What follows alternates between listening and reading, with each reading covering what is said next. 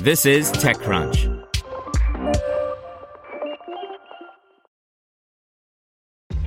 This episode is brought to you by ShipStation.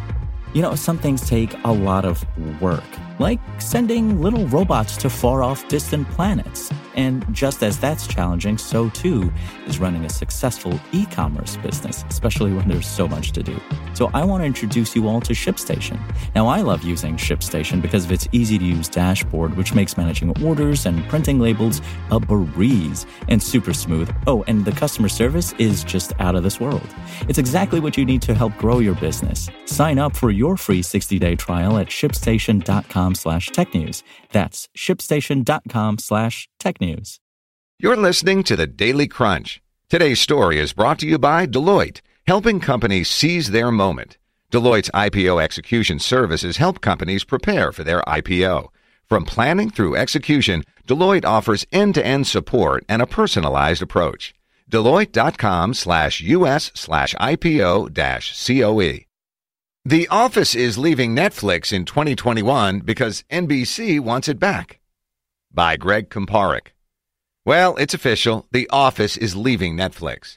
Michael Scott and the rest of Dunder Mifflin will be heading for another streaming service come January 2021. By far the most popular show on Netflix in 2018, The Office was bound to leave the service eventually, or at the very least see some huge contract renegotiations. The show's departure had been rumored a few times before now, but were quickly debunked. Now, word of the end date comes straight from Netflix itself in this tweet. We're sad that NBC has decided to take The Office back for its own streaming platform, but members can binge watch the show to their heart's content ad-free on Netflix until January 2021. NBC backs this up with a press release saying that they plan to hold it for a, quote, soon-to-be-launched streaming service of their own. In other words, yeah, it's the most popular on-demand show on the internet. Of course we're taking it back. Or, to paraphrase Michael G. Scott, sometimes I start a streaming service and I don't even know where it's going. I just hope I find it along the way.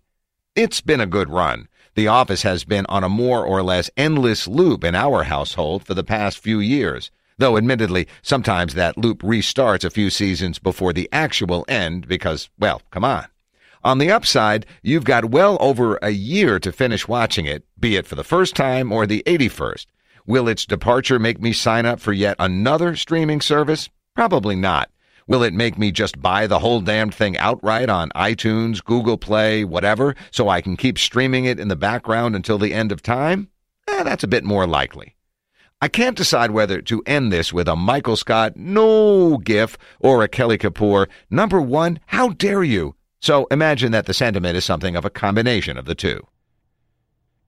Want to learn how you can make smarter decisions with your money? Well, I've got the podcast for you. I'm Sean Piles, and I host NerdWallet's Smart Money Podcast. Our show features our team of nerds, personal finance experts in credit cards, banking, investing, and more.